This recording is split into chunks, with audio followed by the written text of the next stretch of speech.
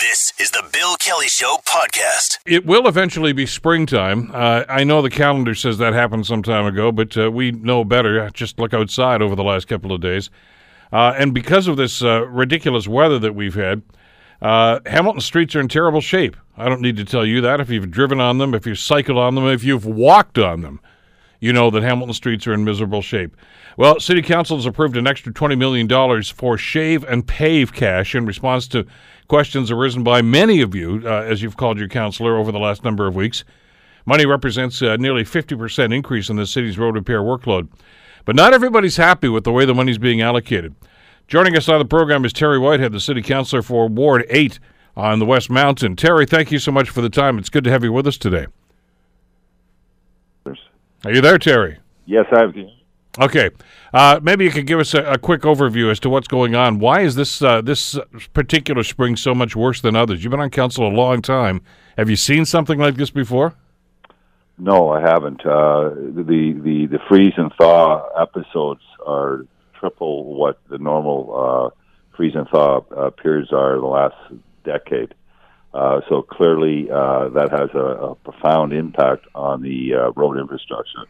And it's not unique to Hamilton. I mentioned yesterday I was listening to one of your sister stations in Toronto, and it was a talk show, and it was talking about all the pothole issues in Toronto. So this is not unique to Hamilton. It is a phenomena that we have to deal with and have to address. So where's the money going to come from? This because you guys actually did this during the budget process, is that right? This extra $20 million? That's correct. So we increased the capital budget to further address this phenomena and the impacts on our road infrastructure. When you came up with that number, was there any consultation with staff about what kind of money you'd be looking at, or did you just kind of pull this number out of the air? Well, I believe it was, in fact, in consultation with the staff, and there was a suggestion that you take 15 wards and contribute about $900,000 to each of the wards for the additional dollars to the road network. So there was some mathematics in this and some planning in this, and that's how you came up with the number.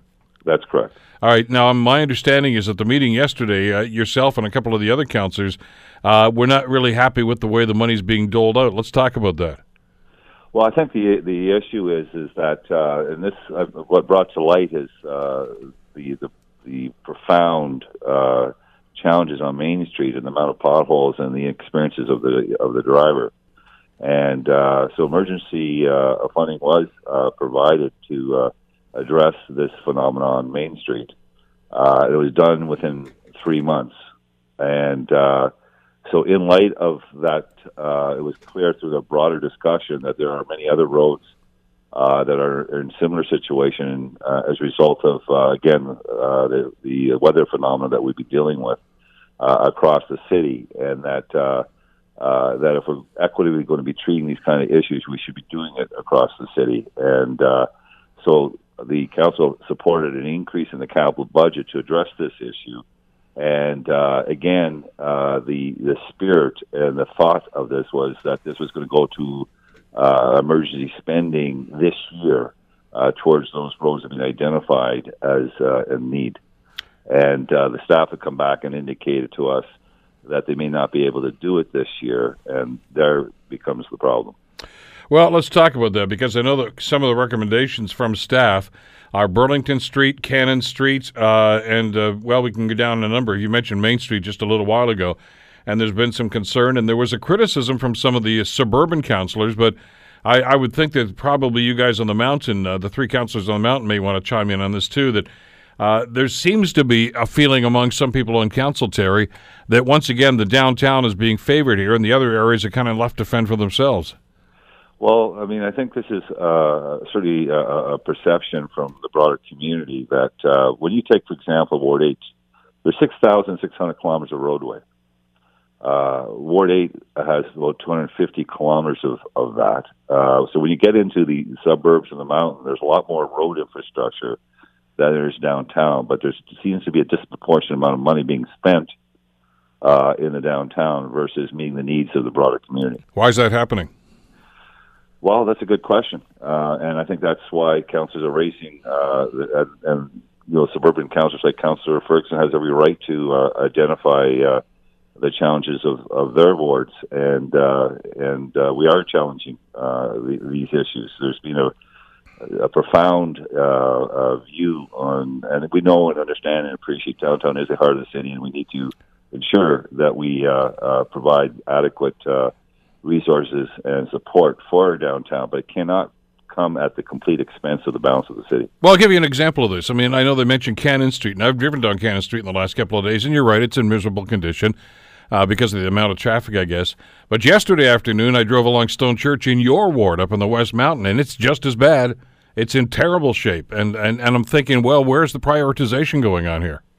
Well, and you add on top, if you've been watching this and reading the Spectator series, for every one unit being built in the whole downtown area, there's 11 units being built outside the downtown. So the massive growth that's taking place is not downtown, but outside of downtown, and yet, which obviously drives a lot more traffic, a lot more population, and yet proportionally, we're not meeting the needs of the suburban communities. So what's going to happen? I mean, they've already identified, I mean, they did say upper gauge as one of the priorities here, but again, it seems as if most of this $5.9 million, the initial money going to be spent here, is going to be on downtown. And I know you even got a warning from staff yesterday suggesting that a lot of you, including yourself, I guess, in Ward 8, may just have to wait till next year for that. Are you satisfied with that? Can you live with that? Absolutely not. I think that the essence of the additional funding was classified as emergency funding, meeting the needs of roadways that have endured the significant weather phenomena in regards to the potholes and the complaints that we're receiving. And we're, by the way, receiving a lot of complaints. So we are trying to address that issue in a meaningful manner and in a timely fashion. And the purpose of the funding was to actually have it implemented this year to address those issues. And when staff come back and say we may not be able to do it this year, then we need to understand what the barriers are that's preventing it. And the other issue, of course, is how they prioritize roads. For example, as you can see in the news piece, I talked about Scenic. Scenic doesn't have a sidewalk. So what happens with not only with all the potholes that they're enduring, but it creates an unsafe environment for pedestrians and cyclists because people are trying to avoid the potholes, and there's no place for them to go other than to the side of the road. And again, it's creating a safety issue for cyclists and pedestrians. So those that metric should be part of the prioritization of the road network. So why isn't it? I mean, I want to go back to the analogy, and I know a number of councillors use this time and time again, Terry, about steering and rowing. That it's council's job to steer and set the direction and say, this is what we're going to do, and then it's the staff's job to do the rowing. In other words, to do the hard work and make this thing happen. Where's council's voice on this to set the priorities for this money?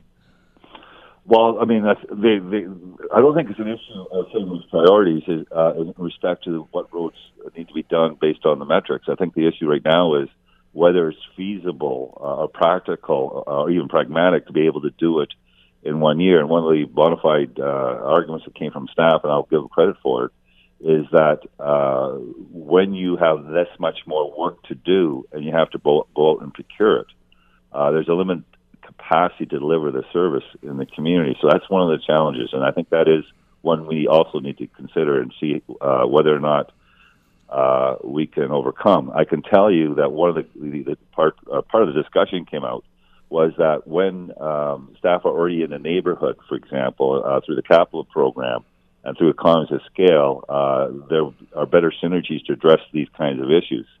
So the question is, can we dovetail some of these emergency works on what's already taking place adjacent to capital works in a ward across the city? And I think that's achievable. Is that going to save money, or is it just going to make sure the job gets done? Two things. It saves money and it gets the job done because you get more linear kilometers of roadway done when you're putting it through one procurement of work that's already being done with an adjacent road network. And listen, I've heard this argument before, and it goes way back when I was on council, and we used to hear staff say that even if somebody came in and said, just dropped a pile of money and said, here's the funding for all the road work that you need, that you couldn't do it all in 1 year. First of all, because there are only so many companies out there that do this, and they're not just working in Hamilton, they're working in other areas. And second, look, you got to think of the implications it would have on traffic if you had all these roads closed for reconstruction. But that's a great argument, Terry. But you know what? It's not the reality, because that's not going to happen, and you don't have the money for it. So you still have to go back to the idea of prioritizing. And what I'm hearing from Councillor Ferguson in Ancaster, from you, and from others in other parts of the city, Councillor Collins spoke up about this at the meeting yesterday, is that, look at, every time we get a list back of the priorities, it just seems as if it's set downtown focused, and the rest of the city is kind of left to fend on their own. Yeah, I mean, I don't want to make it that divisive, because there are needs in downtown too, but I want to make it clear that there has to be some equity distribution of tax dollars. And when you talk about priority, let's be clear, we're not talking about rebuild here. A rebuild is where you're doing the underground, curbing, urbanization. These are significant costs and a lot more complex. And you know what? That's a very clear distinction, and one needs to be made. Because if you're doing a total rebuild where you're doing infrastructure and sewers and all that sort of stuff, I can understand why the downtown may have to have prioritized, simply because it's older. Those pipes down there may be newer, or not as new, rather, as some of the other areas. But once you're talking about road surfacing, don't tell me the golf links in Ancaster or Stone Church in your ward is any less traveled than some of the streets downtown. No, without question. I think when you start taking a look realistically at the numbers on, for example, Stone Church, and I think any neighbor that's listening on Stone Church can tell you that there's times that you have to wait a very long time just to get your neighbor onto Stone Church because of the traffic volumes. So clearly, the traffic has increased significantly on the mountain. The loads on the roads increased. So we really are talking about shave and pave, which is really quick to do and very inexpensive to do, relatively speaking. And so I don't think it's too complex to get to those roads that are very bad in regards to the surface treatment and do a quick shave and pave. So the staff have made it clear that shave and pave is inexpensive and can certainly prolong the life of the underground on those particular road networks. So we believe that there's no reason at all for staff to delay meeting the needs of every ward in this city this year on a shave and pave format. Well, we saw that happen. I mean, you mentioned Main Street West, and that got a lot of attention, of course, a couple of months ago, I suppose, from council. And it was happening right outside our window here, outside the studio. So I saw this work going on. And you're right, it's a little inconvenient for a few days, but it gets done very quickly. You just kind of shave the top part of the road off, resurface it, repaint it, bingo, bango, you're off again. And it looks great, and it's going to add years to the life of the road. We get that. But is the question here that you don't have the resources or the staffing to do all this work, or is it that you don't have enough money to do all the jobs that need to be done? Which is it? First of all, the money is there, so it's not a money issue. Staffing is there. It's not a staffing issue. The question is when you talk about contracts and contractors, it's very competitive. It's just not Southern Ontario or Hamilton that is utilizing the capacity of qualified road contractors. So the question is, what is the capacity of the road construction network to actually get the work done in the city of Hamilton? And that's the holdup as far as you're concerned. Well, I think that's part of the limitation. I mean, I'm not buying it, but having said that, that's one of the barriers that city staff have identified in regards to being able to deliver the $20 million worth of projects this year. What about the money? Sorry, additional projects. Yeah, additional projects, because I know you've got capital budget projects, and there's a priority list for that, and those are roads that are going to get done, and maybe sewers and all that sort of stuff, and that's a debate that goes on every year, and you've already done that. You got your capital budget already. What about the area rating money? You and the other 7 councillors from the old city have got $1.5 million every year. Why don't we put some of that money towards this project? Well, in fact, it is. In my ward, in the last 8 years, $14 million, $13,950,000 have gone to hard infrastructure in my ward. So when you look at Westcliff neighborhood, completely redone. You're looking at Buckingham neighborhood, which is a pretty significant neighborhood, by the end of this year, it should be 100% done.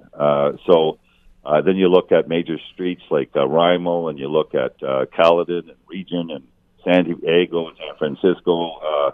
We are doing a lot of roads in Ward 8, and that's from the area rating money. So it is happening, but all the money that I have for area rating is already earmarked for many of these projects. Well, and that's going on in Ward 8, and that's good to hear, but unfortunately some of your council colleagues don't seem to have the same list of priorities, and that may well be part of the problem. So listen, I got about 30 seconds left here, Terry.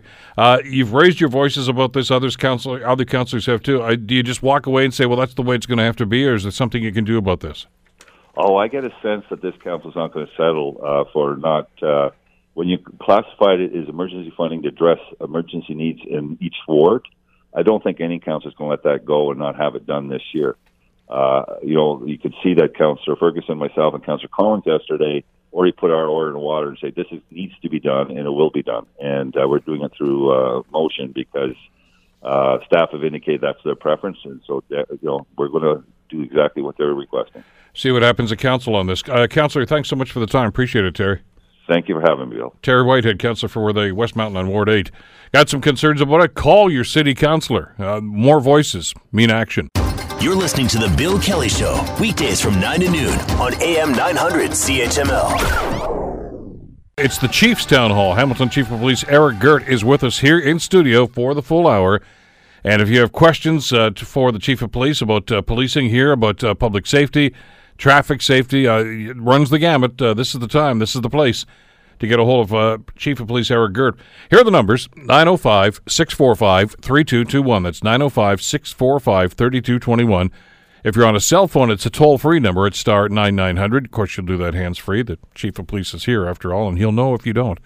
You can reach us on email, bkelly@900chml.com, and on Twitter, at CHMLBillKelly. Your questions, your comments, your thoughts about policing here in the city with Hamilton Chief of Police Eric Girt. Good to see you again, Chief. Thanks for coming in today. Thanks for having me, Bill. I got a lot of stuff I want to get onto here, but let me maybe first of all talk about what was a big story, and I think continues to be a big story, and of course that was the disturbance some time ago now on Locke Street, and the ensuing investigation. There was another demonstration just a couple of weeks after that, and maybe we can compare and contrast what happened on that Saturday night with what happened on the Sunday morning a few weeks later, and how police handled that. And then I want to talk about the arrest. So let's get into that if we could.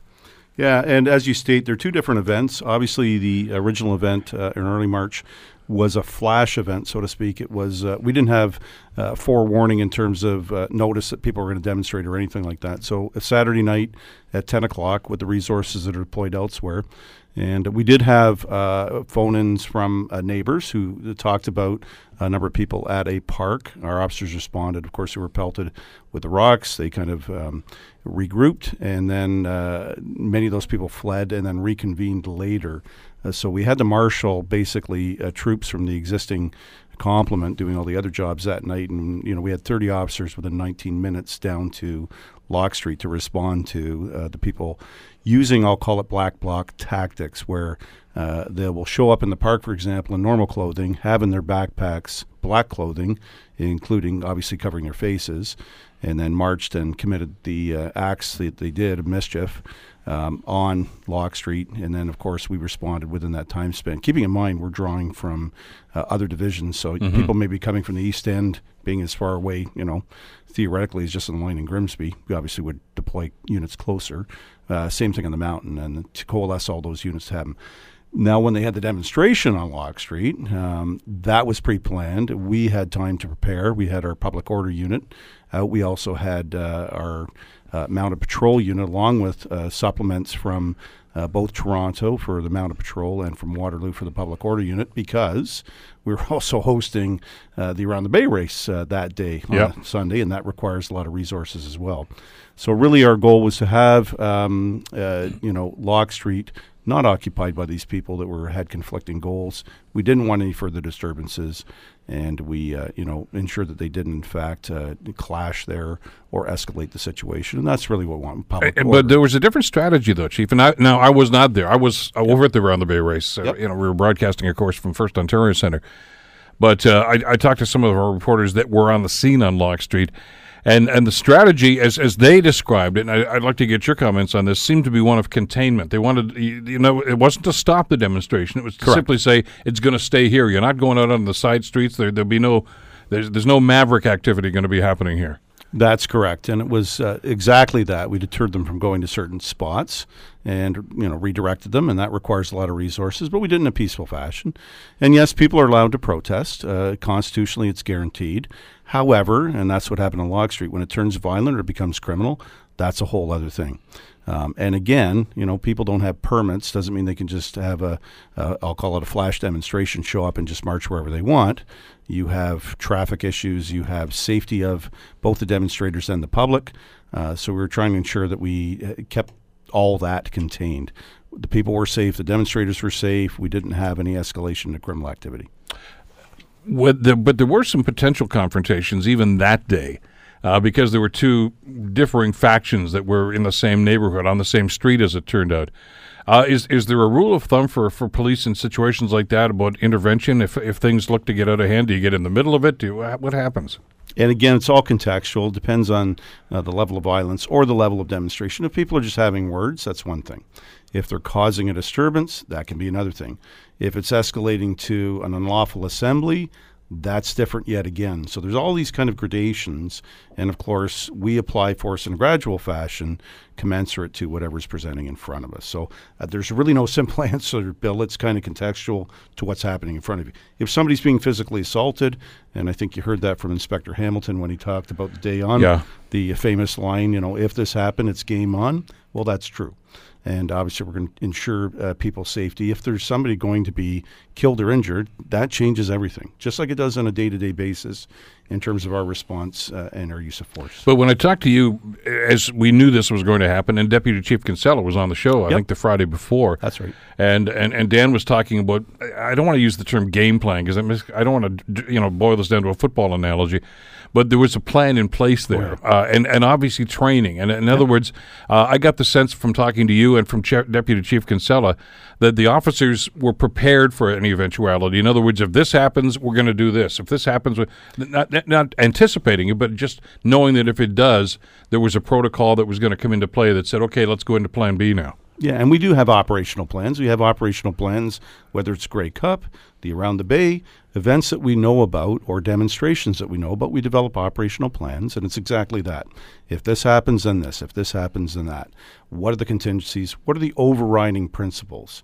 And the principles are to keep the peace, allow for lawful demonstrations, and keep order in the city. That's fundamentally it. And then if we do have to apply force, we do it in a gradual fashion, and we're guided both by adequacy standards in our training and all those other things.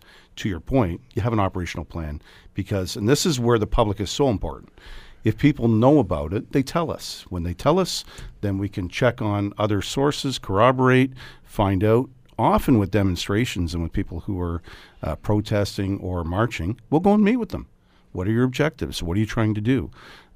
This is what you're allowed to do. Well, we had that situation, you recall, obviously, Chief, a couple of years ago when there was some Aboriginal, some Indigenous folks that wanted to protest and were marching up the Red Hill. Yep. Brian Mullen was the chief at the time, and I guess I found after the fact that he had advanced conversations with them, knew what they were going to do, and they did their demonstration. It may have caused a little traffic mayhem for a little while, but no harm, no foul. Nobody was injured because they knew exactly what the plan was. They were alongside, made sure, monitored it, I guess, and that was it.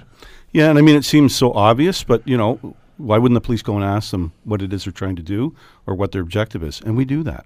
That's kind of what has changed in the course of events. That can be at labor disputes. That can be at these type of events and any time. So the starting point is always, what's the objective? What are you doing? Here are the rules of engagement from our perspective so that everybody knows up front. All right, and as that was going on, I'll go back to the Rogue event that happened in early March, there was a police investigation. Yes. So while you're doing this and planning for the second event, at the same time, you have officers doing some investigation. Yep. Now, I know that you can't talk about everything right now because there's a pending court case, I assume, that's going to be happening here. There is. But maybe if you can walk us through on a macro level about how you do this. I mean, I think you mentioned at the time when we were saying, well, who would be responsible for this, that I'm going to use a phrase that we hear an awful lot in the news, but I think it's probably germane to this discussion. There are people who are known to police for various things. That's right. Was that a factor here? It always is, and any intelligence we have, any pre-information we have, but as you know, the standards before the courts, certainly the standard for arrest, I'll get into kind of what the benchmarks are, you have to have reasonable grounds to arrest a person. And reasonable grounds are a set of facts and circumstances that would cause a cautious, ordinary, prudent person to have reason to believe, and that goes beyond mere suspicion. Not my definition, the court's definition, but we're compelled to know that. For a conviction in court, it has to be beyond a reasonable doubt. So I know there was lots of suspicions at the outset. We work in a constitutional democracy that has safeguards. We can't arrest on the basis of suspicion. We can compel. One of the few things we can do is a roadside screening device based on suspicion that somebody's drinking. It's one of the few sections in the criminal code that would allow you to act on suspicion. The rest, you have to have reasonable grounds. It's a higher threshold. So I know there's a public sentiment to say, you know what, we know who did it because we saw the news and we did this and we think this and we saw the social websites and through the social network. But we have to be able to prove it. So we are diligent in our investigation. The investigation is not concluded, and we continue on in that investigation. You've talked to us about this in the past, about somebody who may call and say, hey, there's a crack house down the street. Why don't you go and arrest those guys? And there may well be a crack house down there, but I know that the Crown prosecutors talk about it with you on a consistent basis. They've got to build a case. Exactly. Because there's not going to be no conviction just based on the hearsay from somebody up the street. And that's a really important point on the hearsay piece. We found, and I'll take it out of, not this situation, but the Boston Marathon bombing. Mm-hmm. A lot of the social media was reporting not the social media, but the media itself was reporting based on social media reports. When they traced back to the posts that had been done, it was a repeat of somebody who heard about something, heard something. So there was really no corroboration as to the facts. So what the Boston police did as a result was start publishing from their own website and say, this is what we know. I know from a public perspective, people would like to know instantly. We have to check the veracity of the information before we post it. But that's got to be difficult for law enforcement officers in any jurisdiction when you're in a crisis situation. The tragic death of Nathan Cirillo a few years ago up in Ottawa. I remember, as that was occurring, there were reports about gunfire in other parts of the downtown. Well, there wasn't. Right. But as soon as somebody tweets that or puts that up on social media, others retweet it, and then all of a sudden you've got an issue. And actually, the police had to respond to that. Anybody who's been in Ottawa in that section where the cenotaph is understands that there's it's a cavernous area, and of course things echo in there, just like they do at Dealey Plaza in 1963 when John Kennedy got shot. That's true. And you didn't know where it was coming from, and the police, I guess, have to respond to that. But it's a misdirection, I guess, of resources that can be problematic. Well, and you've seen it from other inquiries where they say, well, you should have investigated that. So we're obligated to investigate, even if it's not factual, to determine if it is or not. And to your point, that requires resources to find out. Yes, there can be wild goose chases sometimes, but we can't just dismiss it out of hand and say, well, we don't think that happened, so we're not going to, it doesn't work that way. So to your point, we have to check on that information, establish if it's true or not. In the post-analysis, whether you're watching a show on TV or otherwise, you have the filtered facts by that point. Our response, and I've often said it, it's like walking in the middle of a play in many ways when you arrive at the scene. One, you don't know who the characters are. You don't have a list of the cast. You don't what the script is saying, and you're coming in halfway through the play and got to figure it out. So you do your best based on experience, on what you know, and then what presents in front of you. But you have to be you have to be careful not to make assumptions about what is happening. Now, you made a statement a minute ago. I just wanted to reinforce this. The investigation into that initial incident in March is still ongoing? That's correct. So there has been one arrest so far? Correct. Is there an anticipation there may be more? We are actively investigating any leads we have and any information that's flowing from the current charges before the courts. So that's the status on that. Interesting, and the way things have turned out there, and obviously the police protocol that was followed in situations like this. A number of other things I want to get into. I know we're going to take a break in just a couple of minutes, but there's a sidebar issue here, Chief, that I wanted to get your comment on, and we're going to do this before we do the break and go to some phone calls. You talked about the naloxone issue here in the streets of Hamilton, and I know that when others were jumping on side with this and talking about the efficacy of naloxone on a short-term basis, you still had some reservations about this and said you wanted to do some more research. And you have moved on side, and the officers are going to be equipped with some of the officers anyway with naloxone kits. But in the Barton Street Jail inquiry that we're hearing right now, we're starting to hear some stories about the good, the bad, and the ugly of naloxone. It's not a wonder drug, and it's not a fix-all, is it? Yeah, and there are liabilities. And, if you go back to 2.5 years, almost 3 years when I was doing the preliminary research, my guiding principles all the way along have been, what was best for the person being treated. We knew from the States largely at that time, because that's where the information came out of, in the States where EMS had responded and administered, that had better outcomes for the client for a number of reasons. One, we don't tend to get disclosures from people, either assisting the person who's unconscious or otherwise. What did they have? I don't know. Relative to the person who has addictions, they may not want to tell you what they've had because, and this may not make sense to others, but quite frankly, they may be worried about their stash that they're going to use 2 days later, and they don't particularly want the police to execute a warrant and get that stash. So when you have a disclosure to EMS, usually they'll tell them at least what they've ingested, if they know. And then our view is it's imperative that they get to medical treatment. And we're seeing it out of the Barton Street. Naloxone only works for about 4 to 6 hours on average. Depending on what has been ingested and the toxicity and concentration, it may deter the effects for that time period, and then you may still be at risk beyond that 4 to 6 hour period. We have no way to compel somebody once they come back from a naloxone use and then they're conscious and of sound mind and say, I'm not interested in medical treatment, and by the way, get out of my house. We have to do that. But there are still risks and liabilities to them. So what happened in the interim was we've had a lot more code zeros with our EMS, and that's been very publicly reported on. So now I'm in a position as the chief to say, well, we may be the first responders. It may be the best outcome. So that's why we decided to go ahead with naloxone. I'm still concerned about people properly disclosing what they had. You know, if it's not to us, to EMS, to a medical doctor, I still have concerns about the outcome for that person. But we heard that when we did our 5-part series some time ago about naloxone, and I know Deputy Chief Kinsella was here, but some other frontline officers and others that are in social service work, and that's a real an existing problem where people are reticent to talk about this because they're afraid they're going to get arrested. Sure. And we understand that. And really our first treatment is the wellness of the person, getting them to medical treatment. It really is. I'm not as interested in a drug bust. Having said that, you walk into the premise and somebody is unconscious and there's 5 kilos of cocaine sitting there because they haven't tucked it away because they went unconscious in the interim. I have some obligations as a police officer to follow up on that because we still have the issue of trafficking. We still have the issue of the presence of very toxic drugs these days. In fact, many of the users don't even know what they're getting because people are spiking it with fentanyl or carfentanil. Why they would do that, I don't understand from a basic supply and demand piece. If you're killing your clients, it just doesn't make sense to me. But in any event, they're putting in fentanyl or carfentanil, and even the user doesn't know what they're getting.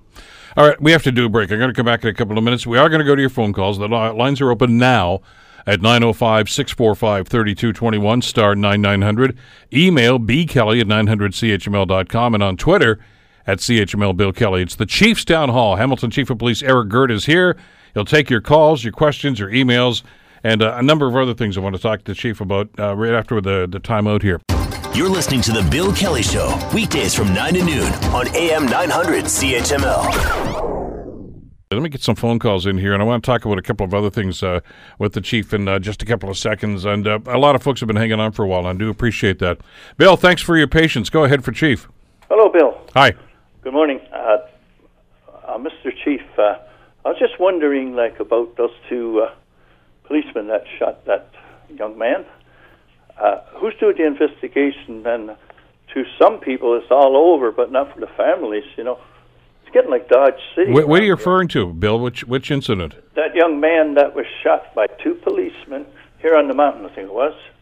Yeah. So you're talking about the investigation. They had to get a fundraiser for his funeral and everything. I think there should be the police, the cops should pay for his funeral, should have paid for his funeral. Well, all right. There's a protocol that has to be followed here, Bill, so I want the Chief to respond to that. Investigation? Yeah. All right. Well, just hold on. We'll answer it for you. Thank you, sir. It's a special investigations unit that has the mandate anytime there's interaction between police officers and citizens where there's serious bodily harm or death and a potential nexus for criminal activity, then the SIU will invoke its mandate. Once they do, I am compelled by law, not through choice, I'm compelled by law not to speak to the incident. And that is why when you have an absence of commentary from the police in regard to what happened, it's because we're prohibited by law and that the SIU has the primacy and is doing the investigation. So I'm actually not allowed by law to comment on what is happening relevant to that, and we are not doing the investigation. It's the SIU that does that. That Special Investigations Unit, which I'm sure you've heard of, Bill, our caller, that they've been involved in other investigations, not just in Hamilton, but right across the province. There's always been a concern, Chief, about how much time it takes for them to do that.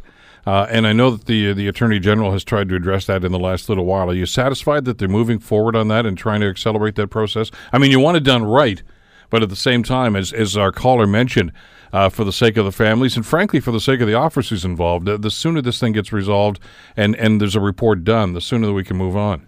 And you're quite right, Bill. We talked about it earlier with regard to the investigation down on Locke Street. And we think and agree that the proper investigation needs to be done in a timely fashion. We have stated that as Justice Tulloch came around and did his review, both on the SIU, the OIPRD, and lastly on OCPC. But the ones that touch us primarily are the Special Investigation Unit and the Office of the Independent Police Review Director.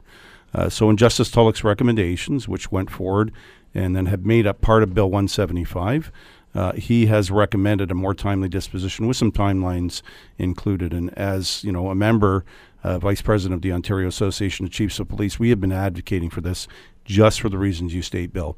It's in everyone's interest to have a timely investigation done and the outcome known and that the facts are known.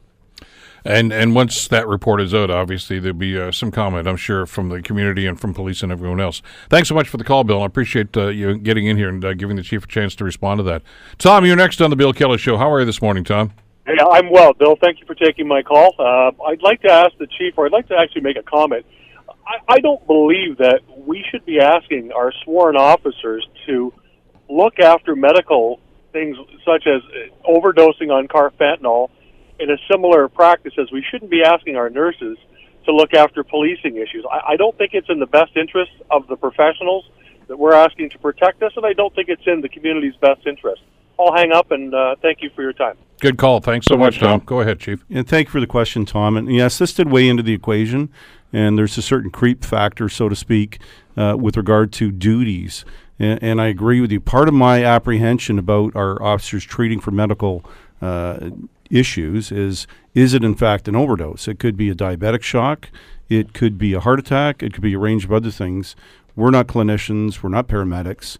So again, to go back to my original point, we believe EMS should be there. If in fact we have an opportunity, because they're not there, to dispense the naloxone, as you know, the treatment itself doesn't lead to other complications. It can be a deterrent to have opioid receptors in the brain blocked for that period of time, 4 to 6 hours. But I don't disagree with you. But at the same time, when we're talking about wellness within our society, our cities, we have a certain responsibility, just like we would render first aid at an accident scene till somebody else got there. We had the most recent event where an officer applied a tourniquet to the young girl who was injured on the train. That was probably, in my view, of course I wasn't there, but I've certainly heard the rendition of what happened, a life-saving measure. So we applied a tourniquet. This is kind of similar to that. But again, if EMS was there and could respond each and every time, I'd be saying still, maintaining that we shouldn't get in the business. But where we have an opportunity where it's longer and we can administer life-saving measures, then we'll do that. Thanks so much for the call. 905-645-3221. Star 9900 is toll-free on the phones for Hamilton Chief of Police Eric Girt. Arlene, you're next on the program. How are you this morning, Arlene? I'm good. Yourself? Great, thank you. Go ahead for the Chief. My question for you is a little bit of a different one. I live in the James Street North community, and I'm a pedestrian. I don't drive, and I'm concerned about pedestrian safety. I walk up and down the street, and there are times when I have gone up and down James North and been approached by people that seem to be in mental distress. How do I deal with that as a pedestrian? Yeah, and how are the police addressing that? I mean, I don't want to call 911 when I see a crazy person walking down the street. And I was actually involved in an incident a year ago where an individual was walking down the street, was punched in the face, and fell to the ground, and no one came to his rescue. So I stopped and helped him up and called the paramedics, and got him off to his medical care. And, with the gentrification, I'm noticing more and more people are just looking away from people in distress and people in need. Okay, there's a mix of commentary and questions there, so I'll answer the question. One is, it's less to do with the pedestrian than it has to do with, and not even the geographic area. We know the prevalence of mental health issues in our society. It's 1 in 5 that are affected. Absolutely. You're talking about actually a physical assault that would certainly, require us to respond. And they did. And actually, right. the police were very good. I gave them all my contact information, and they were very helpful. Well, as were you, because as you said, some people will not intervene or step forward either as a witness or to help that person or ourselves. So, one, we appreciate that. Relative to your own physical safety, and that can be from any physical threat. If you know somebody's being assaulted, it's as simple, really, as crossing the street or going in the other direction. Absolutely. Or, if it requires it, running's okay, particularly if you're not up to the fight and don't particularly want to. So it's a broader question. In terms of pedestrians, I don't know that's specific to James Street because, as we know in our responses to mental health situations, actually right across the entire city. Now, obviously, if you're up in Flamborough, you're not going to run into the same degree of people present. I get that. I also work in the Nebo and Rymel area, and it's a completely different demographic than what I live in. Well, and also a physical environment. So I think really your question is about personal safety. What do you do? Well, you try and ensure that you stay safe. Yes, you can call us, and if you are apprehensive because you don't know how the person is going to act, we'll respond. We deal with, we've expanded our unit for responding to mental health issues, whether it's our crisis intervention team trained officers for all the front line. We have about 382 currently trained. And then we have specialized units, either COAST, Social Navigator, or if it's a life-threatening situation, our Mobile Crisis Rapid Response Team. Now, the action team, what do they do? Because I think the experience I had last night walking home, I'm also doing a night class at Mohawk, so I get to walk down James Street North after 10 p.m. There's an individual basically walking down the street yelling at whomever was crossing his path. Mm-hmm. What do I do in that situation? He's not threatening, but he's just not right. We will often. I personally felt safe. Yeah. Now, is there a patrol that still goes around the downtown core at the time of night?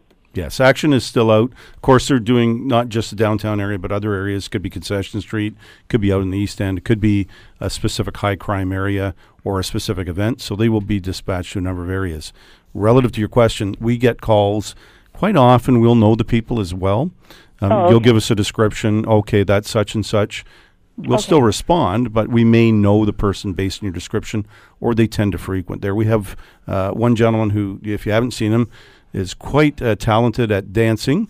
And it's not the same number all the time. I'm quite impressed by the variety of moves he has. And, he's really, what you're talking about. My view is he's just enjoying himself. Anytime I've seen him. I agree. Actually, he's just out there having a really good time. But relative to the general population, the vast majority of people don't do that, so it tends to stand out. And again, for some people that might be viewed as threatening. Others, you just go, oh, he's having a good time. So, if you're apprehensive, we'll certainly receive the calls, and we may, in fact, know that person. Okay, Arlene, I got to jump in. I got a lot of other calls. Listen, thanks so much for the call. I think you've opened up an interesting line of questioning here. I really appreciate it. Thanks so much, Arlene. I'm going to get to a couple more calls in just a couple of seconds, but I promised I was going to talk about the Move Over campaign. I got a number of emails about that earlier this week. Perhaps you could touch on that, Chief. Yeah, so this arose a number of years back, primarily through the OPP, where you had officers struck who were either investigating accidents, doing traffic stops, and what would happen is people would just carry on doing, 100, 120K in the curb lane, and and this is frequent, people tend to look at that red light, and you tend to drive where you look, and then we had a number of fatal collisions. So there's legislation introduced a number of years back that required not just for police, but any emergency services being police, fire, EMS, and in fact tow trucks, because they're just as much at risk, to move over to the left if you can do so safely. So to provide basically the lane beside where this action is going on to keep it free of traffic. Now again, if you can't move over safely because it's just too congested, then you can't. but it requires you to slow down and move over if you can. We're just reemphasizing this for everybody's safety, and we actually ran a couple of video clips, which were a little hair-raising, where you see an officer with a traffic stop, and he sees a rather large truck coming. He scoots to the front of the vehicle, gets out of the way. The thing misses the door by a few inches, and you can only imagine what would happen because the officer was standing exactly there, and he'd probably be dead. So it's just trying to ensure that everybody stays safe. And then not only do you have the original event, accident, traffic stop, now you've got potentially a serious collision, and traffic's just going to get worse. So pull over if you can, slow down definitely, and try and create that safe lane beside the person working in that area. Having spent an awful lot of time doing highway driving, I think the key element there is slow down. First of all, moving over is almost secondary. I mean, if you can do it, great. Correct. I mean, but this may happen on a 2-lane road, too, and you're certainly not going to move into oncoming traffic That's to right. do this. That's But right. slow down, for heaven's sakes. And I would extend that to any vehicle that's on the side. It may just be somebody who's doing a phone call or wants to check, but they're going to pull out into traffic. If they, just slow down. Just anticipate that something might be going on and slow down, and you can accelerate back to normal speed once you get past it. It's a really good point, Bill, because I've seen people just, changing a flat. They kind of forget that they're standing in traffic, and they'll actually step out into the curb lane. And if you're the driver, it's like, whoa. So to your point, slowing down will give you that reaction time. But also because they're not used to, people aren't used to changing their tires in the middle of traffic. I had to do one on the 400 highway. This is years ago when I was working way up in Richmond Hill, and it was about 11 o'clock at night, and it was the left front. And I pulled over as far as I thought I could. But I got to tell you something. When you're on your knees with your back to the traffic and there are people going 120, it's pretty frightening. And and even you can get caught in a wind rush and lose your balance. So just slow down, people. That's all. Yeah, and you raise a good point. Most people do not stop on a highway, but when you do, and to your point, whether it's a transport truck or just traffic in general, it's amazing how much of the wind rush there is, the noise, and to your other point, your vulnerability if you're just trying to do the best you can in the situation. So slow down. I mean, that's the essence of the whole Move Over campaign. I will try to squeeze a few more in here before we have to finish off today. Kevin, thanks for holding on. How are you doing this morning? Not too bad, thanks. Thanks Good. for taking my call. My concern is the amount of construction equipment that's being driven on the roads these days. You used to see stuff like skid steers and front-end loaders be trailered all around, but now you're seeing them out driving on the road more regularly. No license plates in all cases. In most cases, no tail lights, no signals, no headlights. And to me, that's quite dangerous. I just wonder what the chief's got to say on that. Yeah, and then you're testing my traffic knowledge here with slow-moving vehicles and construction equipment. Yes, they don't have to have license plates. They are required to drive in a safe fashion as best they can. They can drive on the roadway. There's lots of provisions in terms of whether it's farm equipment or construction equipment and where they enter and exit the highway. So the legislation is actually quite complex there. But they are entitled to drive on the roadway at the slow speed and have that slow-moving vehicle on the back of it. Okay, thanks. You're welcome. All right. And it can be frustrating. I know that oftentimes if we're driving up north and that's a 2-lane road and you get some farmer up there and he's got his equipment on there, but I mean, they're just doing their job too. And a little patience, I guess, goes a long, long way. Steve, you're next on the Bill Kelly Show. How are you, Steve? Good. How are you doing, Bill? Good. Go ahead for the chief. Yes, I was going to ask you about the drug trade, like in local bars where there is obvious cocaine or crack or something going on. I know, you were talking earlier about was there actually proof about it, but I was wondering. My question is actually, how would someone go about reporting that, or Pardon me. Or is it already known, or is there anything that I guess the common citizen can do about it? And there's a number of ways to report it, as you say. First of all, if you have no trepidation about being a witness, we're certainly interested in anything you have to say, where and when it happened, who was involved. That's one component. If you have some apprehension, we certainly take those tips through Crime Stoppers. We do monitor that, and through our Vice and Drug Unit, we look for bars and have done a number of warrants and arrested a number of people who are dealing drugs in bars. So we certainly will take that seriously, follow up on it. Relative to the investigative standpoint, we may in fact have to have undercover officers go in, make purchases, build the case, so to speak. So there's lots of methods to do that. But your original point about where and when it's happening, that If you share with us in either of those ways, it certainly helps us better do our job, and it gives us reason to be at the premise to check on it specifically. We do have the AGCO who goes around and does a whole range of inspections, which is multiple partners at the Alcohol Gaming Commission, but we work in tandem with both with bylaw, fire, a whole range of services. But again, knowing about it is the most important piece. Thanks so much. I got about 45 seconds left here. Since you were here last time, Chief, you have a new deputy. We do.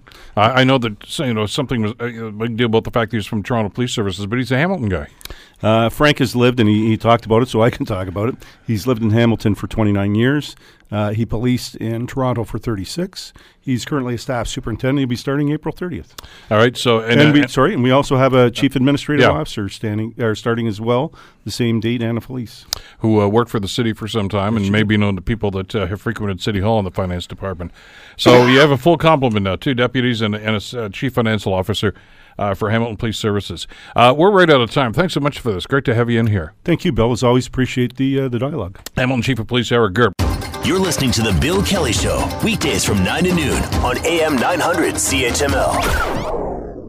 Right now, I want to talk about the sign. And this, of course, is the Hamilton sign. This is something that is a grassroots project that a number of people in this community got behind. And it's finally come to reality. It's being built. I guess it's in its finishing touches based on some of the pictures I've seen on social media, Facebook especially, in the last little while.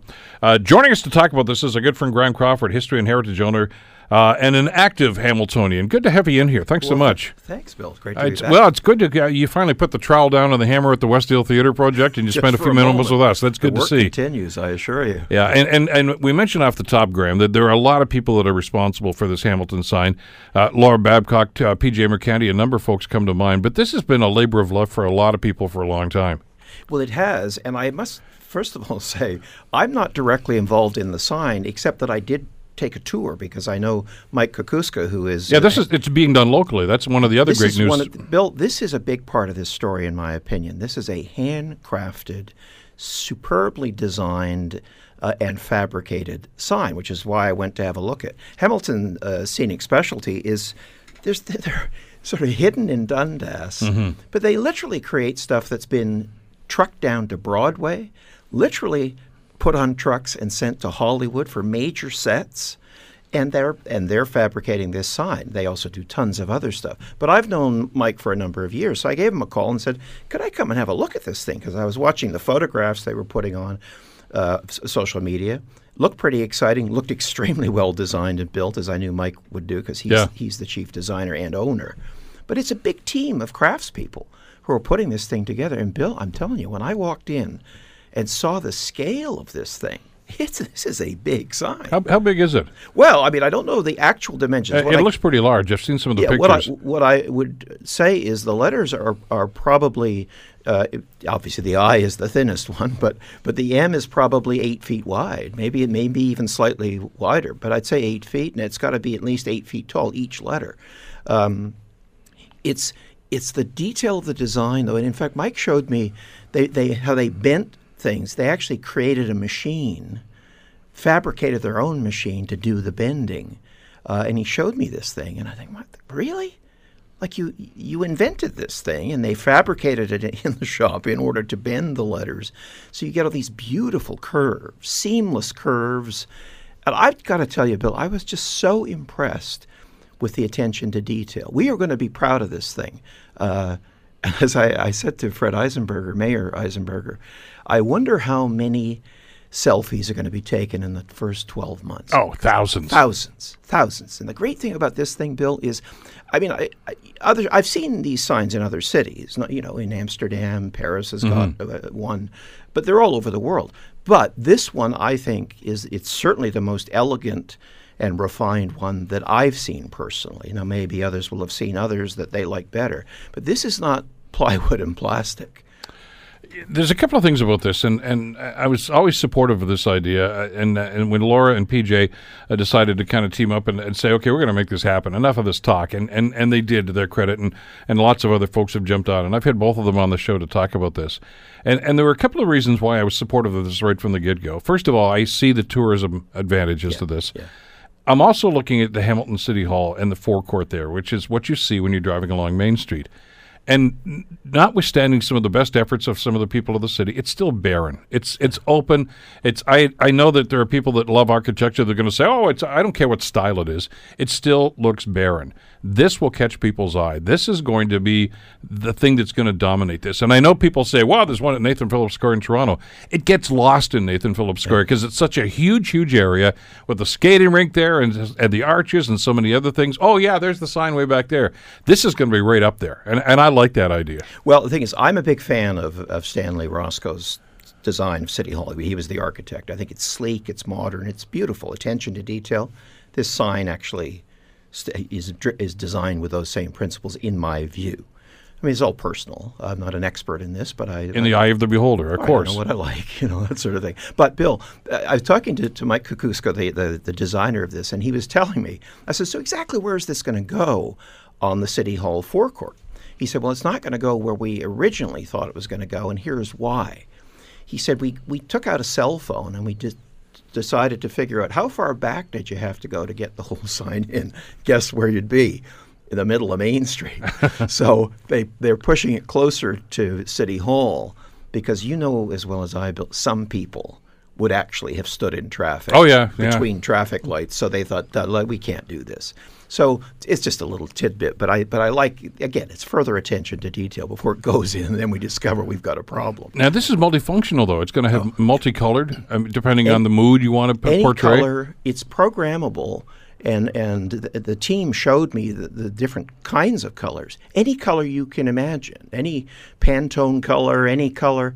They can mix the colors electronically, and there's two sets of light, two kinds of lights. There's the lights that outline the letters, and they can be different colors. Every letter can be a different color if you want, or they can flash, or they can do whatever you want. But there's also floodlights within the letters themselves. So the interior of the three-dimensional, hollow, in a sense, letters can also be lit different colors if you want. It's really a thing of beauty. It's going to be a showpiece, and I think that's what was lacking. Yeah. I don't know. Somebody can probably give us the number, Graham, but the number of cars that drive past that on a daily basis on Main Street, and I know it's a large number, and the pedestrians, and when we ever get this LRT built, there's going to be an awful lot of folks that are going to be going by. It's going to be a showpiece, and I think you need things like that in a city. It's a matter of pride, and the biggest selling point from my standpoint, even when I get some people that will come on the show here or call the show and say, well, I think it's a dumb idea, it's not costing a nickel. Well, that's right. It's completely privately funded, and I think that's very important. When I did my post, Bill, on social media, some people said, gee, how much is this going to cost to power? What's the energy consumption? And I asked Mike, oddly enough, before I posted this, I said, so tell me about that. It's going to take about 400 watts, but it's like a hairdryer. That per day. That's what it's going to cost. So, in other words, nothing. Minimal, yeah. I mean, basically nothing. When you plug into the City Hall structure, I mean, you think the hydro bills are going to go up? I don't think there'll even be a blip. But Bill, I agree with you. It's both pride, but it's also just fun. Like, I think people will actually enjoy, Hamiltonians will enjoy having their own pictures taken in and around and on, literally on this sign. Because you can sit on the L. Laura Babcock, my friend Laura Babbitt, and your friend Laura Babcock, she was at the preview, the sneak preview. Oh, and she had the kids there. So she had the kids there, inside the O. Yeah, and that was cute. It was very cute. That's how I got the perspective as to how big it was. I saw Daryl standing there, their son, and just thought, okay, fine, this is huge. Yeah, it is. It is huge. And yet it's elegant. It's not clumsy. Attention to detail. So there's a platform it sits on, which is only up maybe 8 inches or something, but it has to have a platform because there's wiring and that needs to be secured and so on. But in the middle of the letters, there's this U-shaped cut in the platform. I said, Mike, what's that for? He said, that's so you can push a wheelchair right up to the letter. You can touch the letter, because otherwise you wouldn't be able to physically connect with the sign if you were in a wheelchair because the platform sticks out, a couple of feet maybe. Maybe it's 1.5 feet, I don't know. But I thought, okay, I love it. Like that attention to detail, thinking about how people will interact with the sign. This is not the kind of sign that you just look at from afar You actually want to go up. You want to touch it. I know I'm going to go, and I'm going to get my picture taken. And I'm not one for selfies. In fact, I hate seeing myself in photographs. But hey, this is fun. It's going to create a buzz, and anything that creates a buzz downtown, I think, is a really cool idea. And again, it's imminent. I mean, this is going to be happening in just a little while. 27th of April. The mayor has said that it will be 7 p.m. at night, and it will be unveiled and lit. And I hope a lot of people show up for the unveiling, because I think it's going to be, as I say, there'll be pride, and why not? Because I think we've done a great job of this sign. We haven't, and some people say we just copied everybody else. And you know what? If you think this is a copy, come down, have a look at it once it's installed, and then decide. Does this look like any other city sign you've ever seen? Because, Bill, I'll tell you, I don't know how many I've seen, but maybe 10. This looks nothing like any of the ones I've seen. We're just now, after all these years, starting to get used to the fact that, it's okay to beat our own drum. And sell ourselves, and and because we had this, we're just from Hamilton. No, now it's, hey, we're from Hamilton. And Hamilton pride, and we talked about that. There's been a number of programs over the years about that. I Heart Hamilton and those things, and they were great in their time. But this is, economically, things are happening right now. We're one of the top 7, educational cities. We are an education center now because of this. We're one of the smart cities in the world, one of the top 7. It's about time we started blowing our own horn. And this is one of the things that enhances that. That's hey, look at that. That's us. Look at that, and therefore look at us. Yeah. Look at our downtown. Look at King William. How many photographs do you think have been taken of that King William stretch in the last 2 years since it was transformed? It's happening, and there's nothing second tier about this stuff, Bill. We have every right to be proud as a city. We may be the 10th largest, but there is a lot of soul in the city, and pride and fun are good.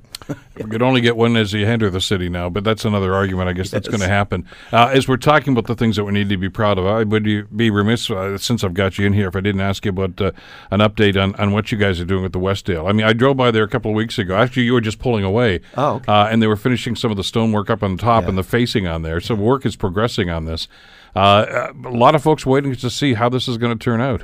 Yeah, and work is progressing. As you know, when you do a restoration, certainly if you do a renovation, this is a restoration, which is even fussier, it gets messy before it gets neat. And but the exterior, we have revealed the original facade. We had to fix it because it was actually leaning, but it's all original. Every brick was taken down carefully and put back up. It looks beautiful, in my opinion, and lots of people tell us it is. But inside, the work is very much underway. And Bill, I just want to say one thing happened last week. We have an area at the back of the theater. For those who've been to the Westdale Theater over the years, you maybe remember those glass windows at the back of the theater. Yeah, sure. So we took those out and we cut the walls down, and we're pouring a platform through there.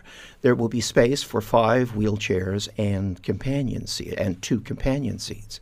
We had someone just last week who said, I would like to pay to construct that section.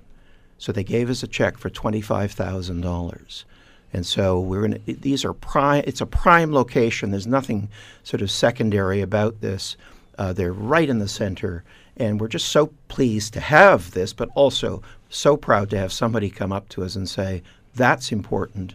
I want to pay for it, the whole thing, the construction and everything. So, Bill, it's very much underway. We're hugely excited about it. Well, we'll have you and Fred in again pretty soon, and we can talk about how the thing is progressing and the long-term plans, I think it's to remind some folks about this, because it's one of the great projects that's going on. And it's kind of happening. It's right in Westdale Village, but there's somebody there every day. I mean, our son goes off to school there once a week, and I just drive by there, and I say, boy, this is really kind of neat to see this happening.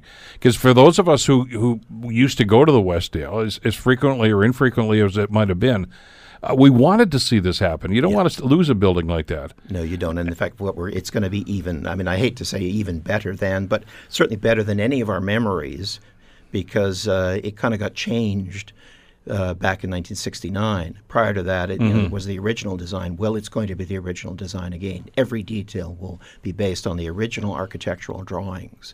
So it's going to be beautiful.